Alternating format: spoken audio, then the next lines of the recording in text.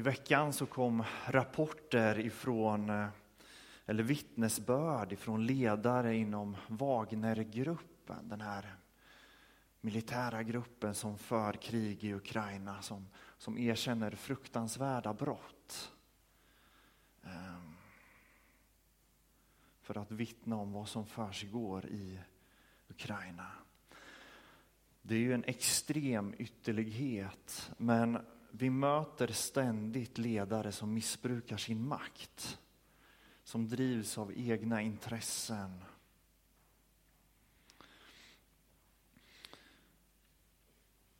Dagens tema är den gode herden.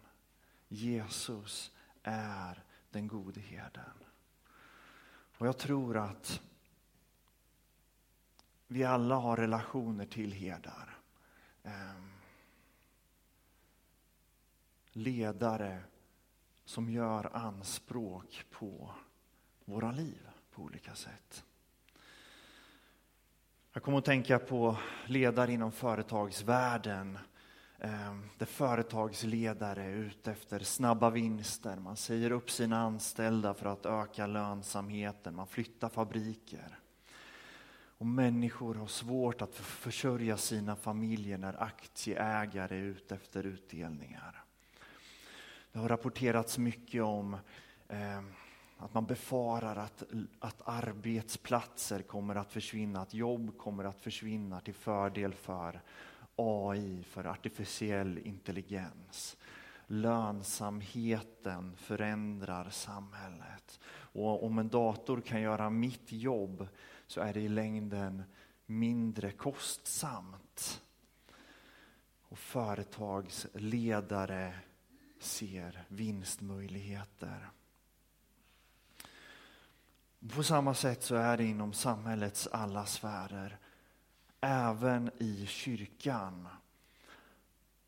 Och vi har fått höra många gånger om människor inom kyrkan som utnyttjar sin ställning på olika vis. Så vad beror den här fallenheten på? Varför är exemplen av dåliga ledare så många? Det finns flera analyser vad det beror på. En av de viktigaste under 1800- och början av 1900-talet kommer ifrån Karl Marx. Han menar att det finns ett inneboende problem i hur samhället är uppriggat.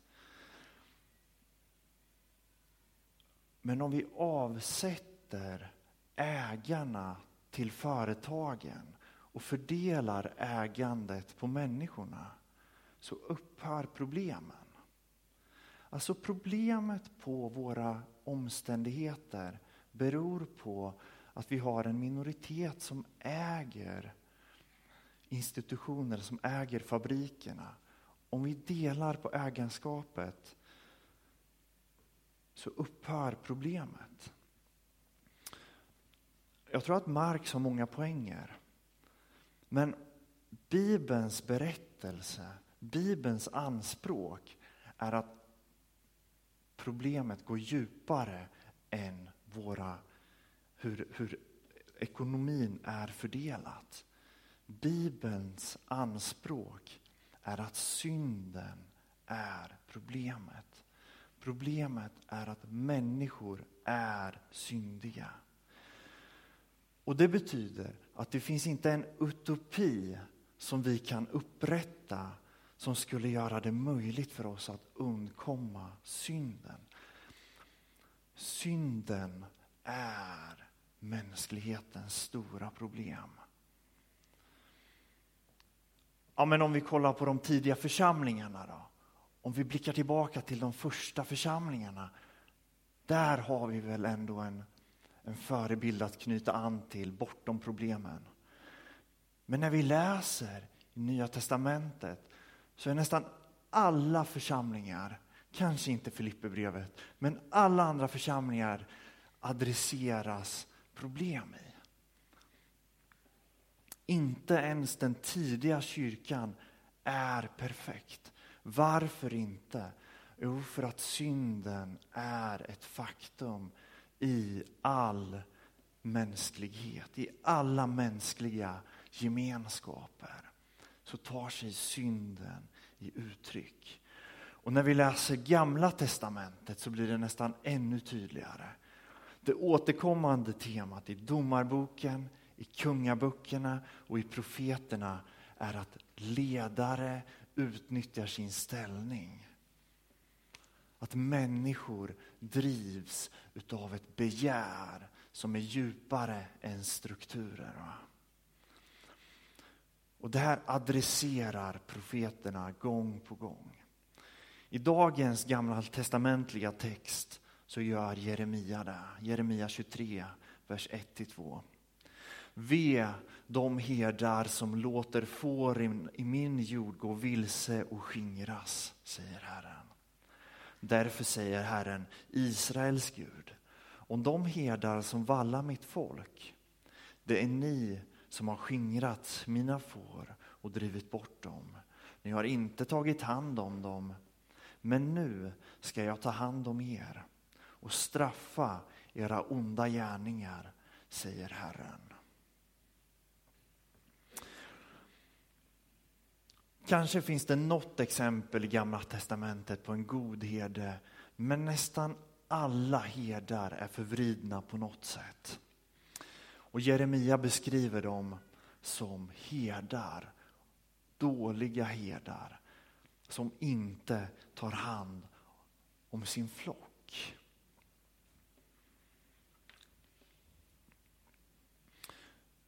Det här är ett bra tema in i vår tid, när människor drivs av felaktiga begär, när människor utnyttjar och exploaterar andra människor. Och jag tror att vi alla kan känna igen oss i att någon gång ha varit under en dålig herdes inflytande. Jag kommer ihåg, alltså ett av mina första minnen som jag fortfarande bär med mig, det är från när jag gick i förskolan, eller lekis som det hette. Och jag kommer ihåg hur jag gick bakom huset och grät för att jag inte fick vara med. Det var den här killen som dikterade villkoren i min förskoleklass som hade liksom skjutit bort mig ifrån flocken. Ja, men nu passade det inte att jag var med och lekte. Så jag fick liksom gå runt huset och göra någonting annat. Jag gick bort och grät. Och jag tror att under hela vårt liv så har vi mött illasinnade herdar. Vi har haft ledare. Och jag tror att många gånger så kan vi också ha varit de ledarna.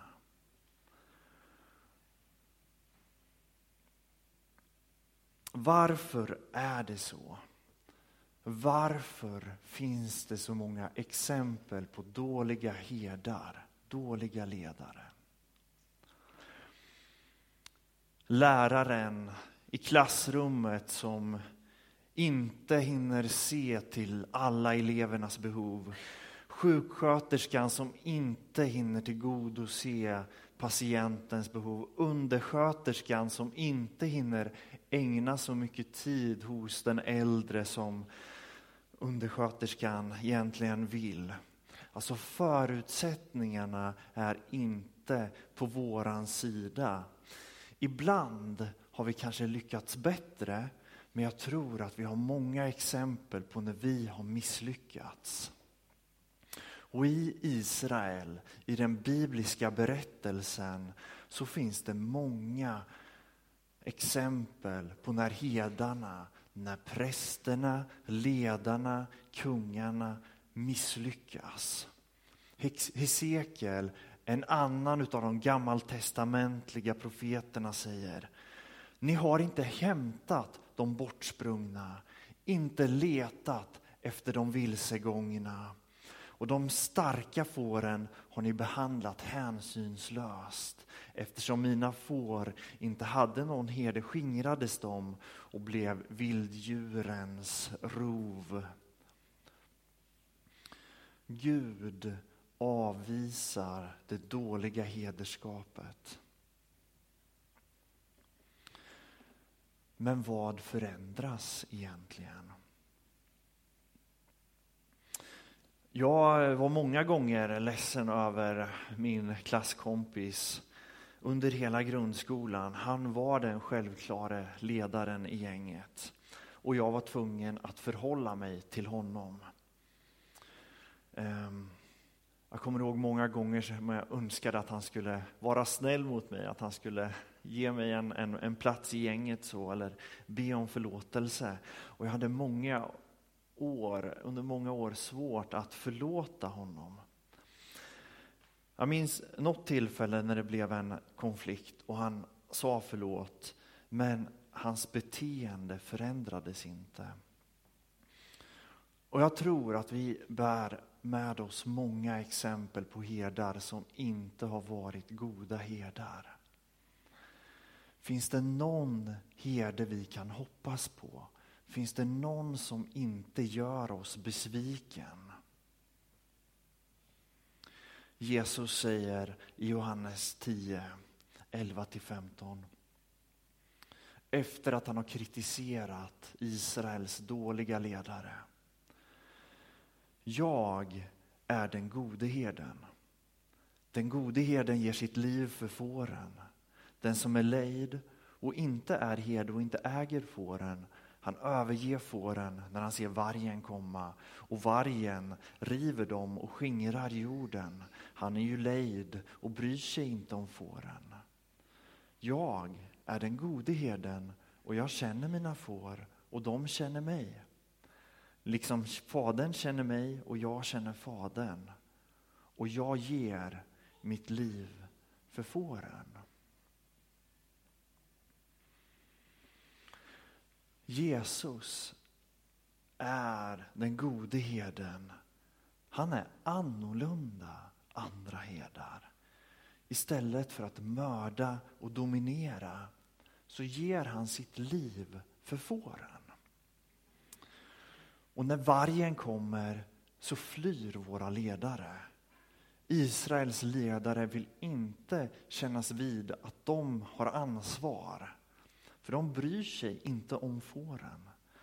Men med Jesus så är det annorlunda. Han stannar kvar för han känner fåren. När vargen kommer så stannar han och ger sitt liv för fåren.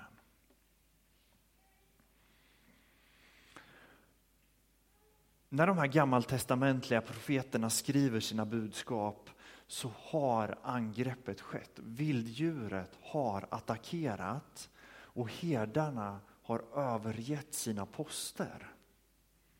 Folket har blivit bortförda av vilddjuren in i fångenskap. Och de undrar, var är min Gud?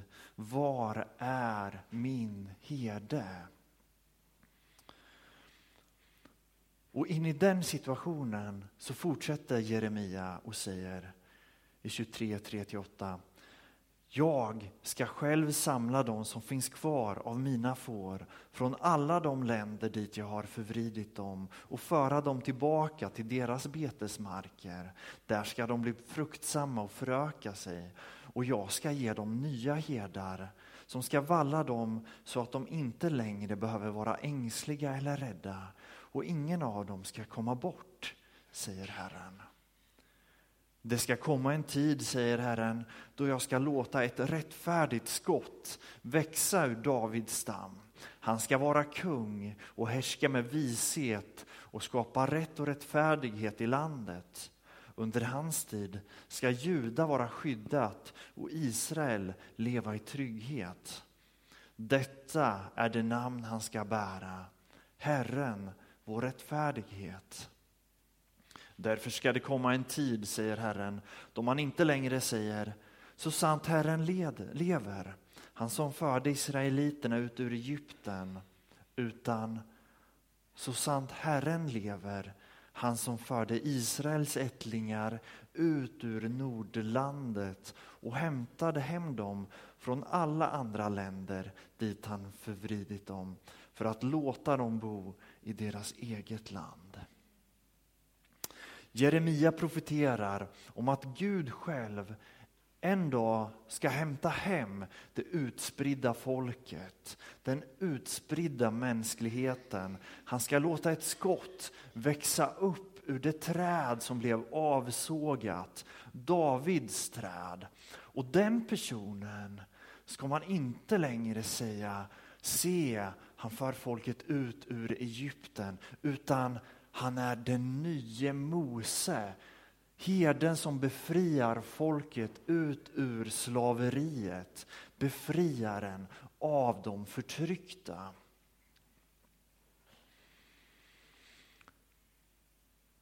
Den bibliska berättelsen börjar med en förklaring och en berättelse om hur makt korrumperar, hur synd korrumperar. Kain dödar Abel på grund av avundsjuka. Och i våran tid så ser vi fina barn dras in i gängkriminalitet och begå fruktansvärda handlingar. Och så ser vi en våldsspiral som hela tiden eskalerar. Har du dödat min bror så ska jag döda din bror.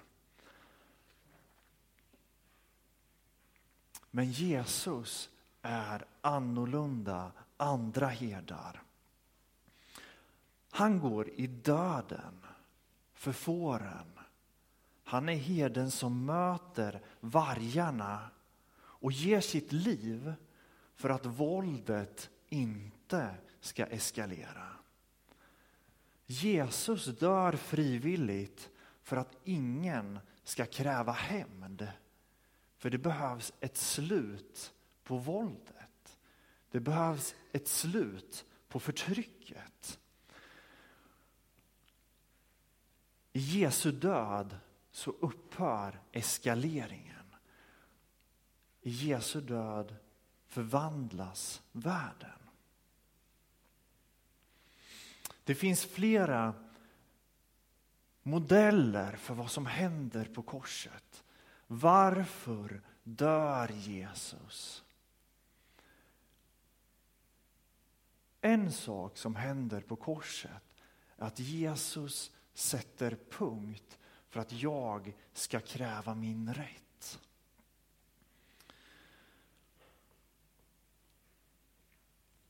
Plötsligt så behöver inte jag längre utkräva min hämnd, för jag inser att jag är en utav vargarna. Jag är en utav alla dem som får Jesus korsfäst. Jesus dog för att upphäva våldet, upphäva förtrycket. Och här upphör konflikter. Här upphör spänningen i arbetsgruppen på min arbetsplats. Jag behöver inte längre ge igen.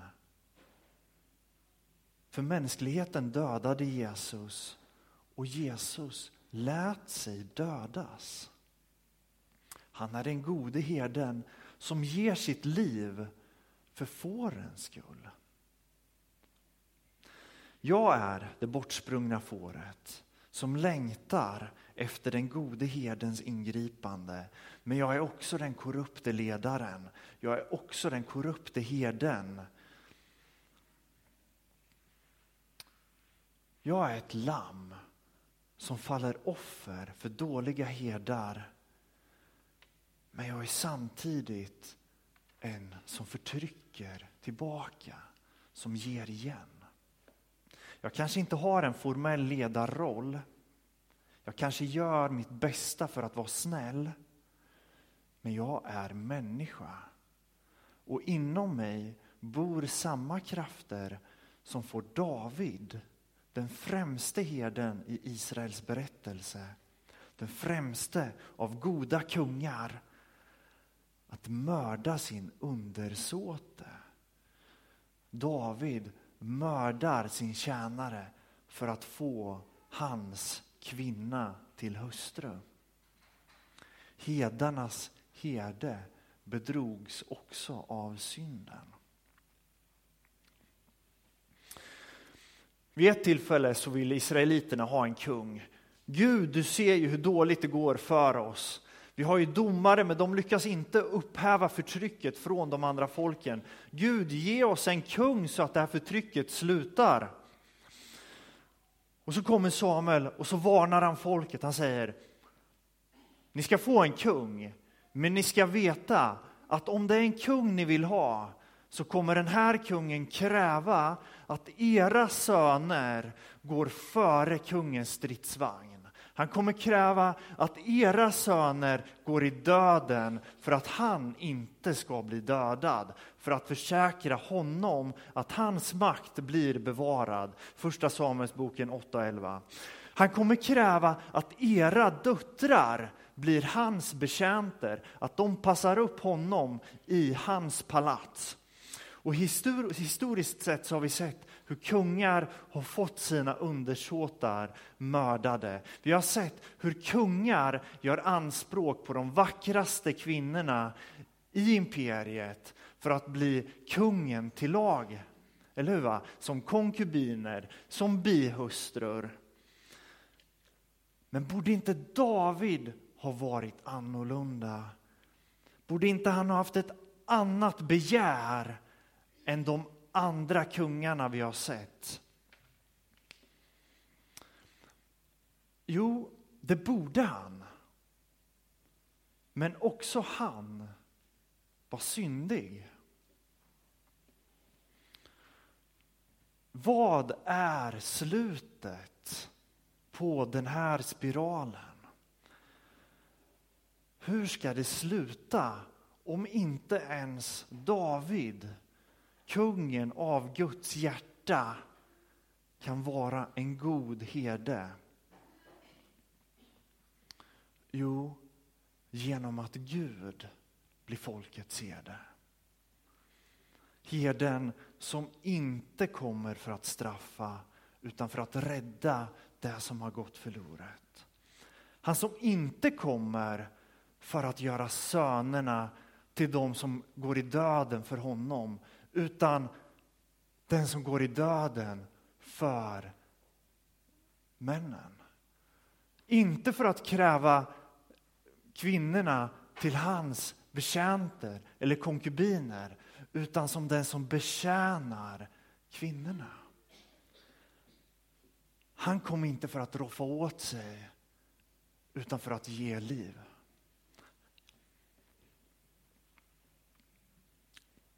Jesus visar ett annat sätt att vara herde, och när han gör det så bryts spiralen av dåligt herdeskap. Därför att den som har fått förlåtelse utan att förtjäna förlåtelse kan förlåta. Den som blir välkomnad trots att man har gjort fruktansvärda saker kan välkomna den som har gjort fruktansvärda saker. Om Marx kritiserade det ekonomiska systemet, så kritiserade Emma Goldman, anarkisten, ledarskapet. Så det är inte, Marx har fel, det är inte det ekonomiska systemet som är felet, utan det är att vi har ledarskap som är felet. Det finns många exempel på förtryckande ekonomier, på förtryckande ledarskap. Men lösningen är inte en ekonomisk revolution eller att göra upp med ledarskap. Problemet är djupare än så. Problemet är människans syndiga natur. Det tar sig uttryck på många sätt. Det tar sig i uttryck av dåligt ledarskap och i ekonomiskt förtryck. Men Det är synden som är problemet. I sin död går Jesus in i en negativ våldsspiral. Den oskyldige låter sig bli dödad för att ingen ska fortsätta att kräva död.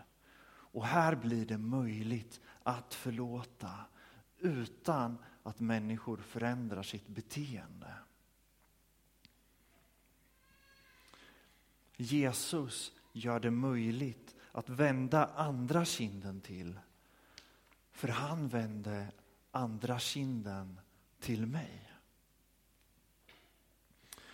Och det betyder inte att Gud tycker om det han ser i våran värld. Utan Bibeln berättar att Gud ändå ska gripa in och döma ondskan.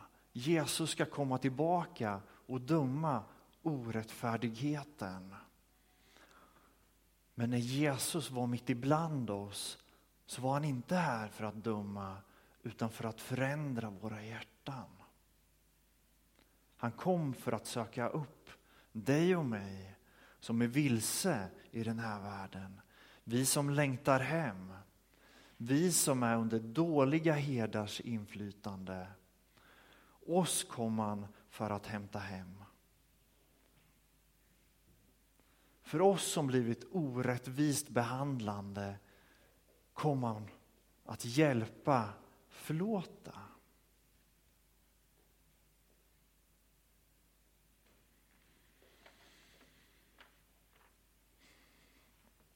Det är inte enkelt. Men efter det att Jesus går i döden i fårens ställe så behöver inte jag längre kräva att den som gör orätt mot mig ber om förlåtelse. Jag hoppas och vill att den gör det. Men i Jesus kan jag ta emot att jag inte behöver hämnas. Som en parafras skriver: Gud är min herde, jag behöver ingenting. Du har bäddat ner mig på frodiga ängar. Du finner åt mig stilla vatten att dricka.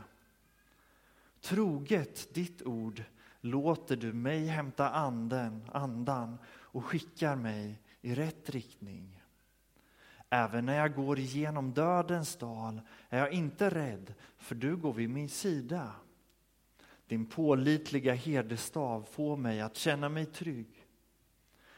Du serverar mig en 6-rätters middag trots att mina fiender är inpå mig. Du blåser nytt liv i mitt hängande huvud. Min bägare full av välsignelser. Din skönhet och kärlek jagar efter mig varje dag i mitt liv. Och jag är hemma i Guds hus för resten av mitt liv.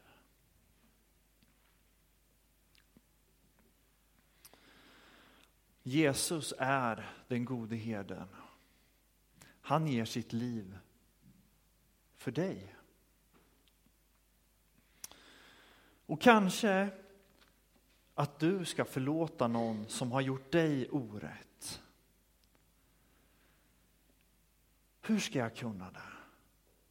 Jo, för att Jesus har förlåtit dig. Jesus är den gode herden. Kanske att någon behöver lita på Gud. Han är inte ute efter att straffa dig. Han älskar dig. Och kanske att någon måste erkänna sitt ledarskap, uttalat eller outtalat, och be om förlåtelse där det inte har blivit rätt. När jag inte har levt upp till att vara en god herde. Då behöver vi ta Jesus som exempel.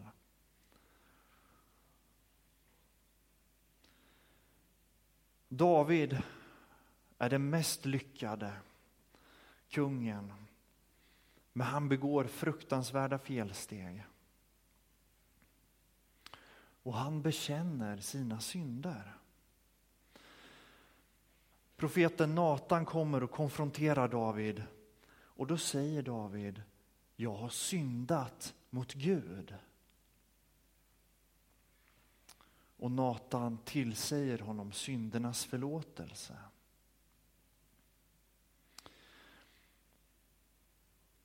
Jag tror att vi alla ibland behöver sätta ord på våra synder. Bekänna vår synd högt för att bli tillsagd syndernas förlåtelse. Det finns kraft i att bekänna sina synder.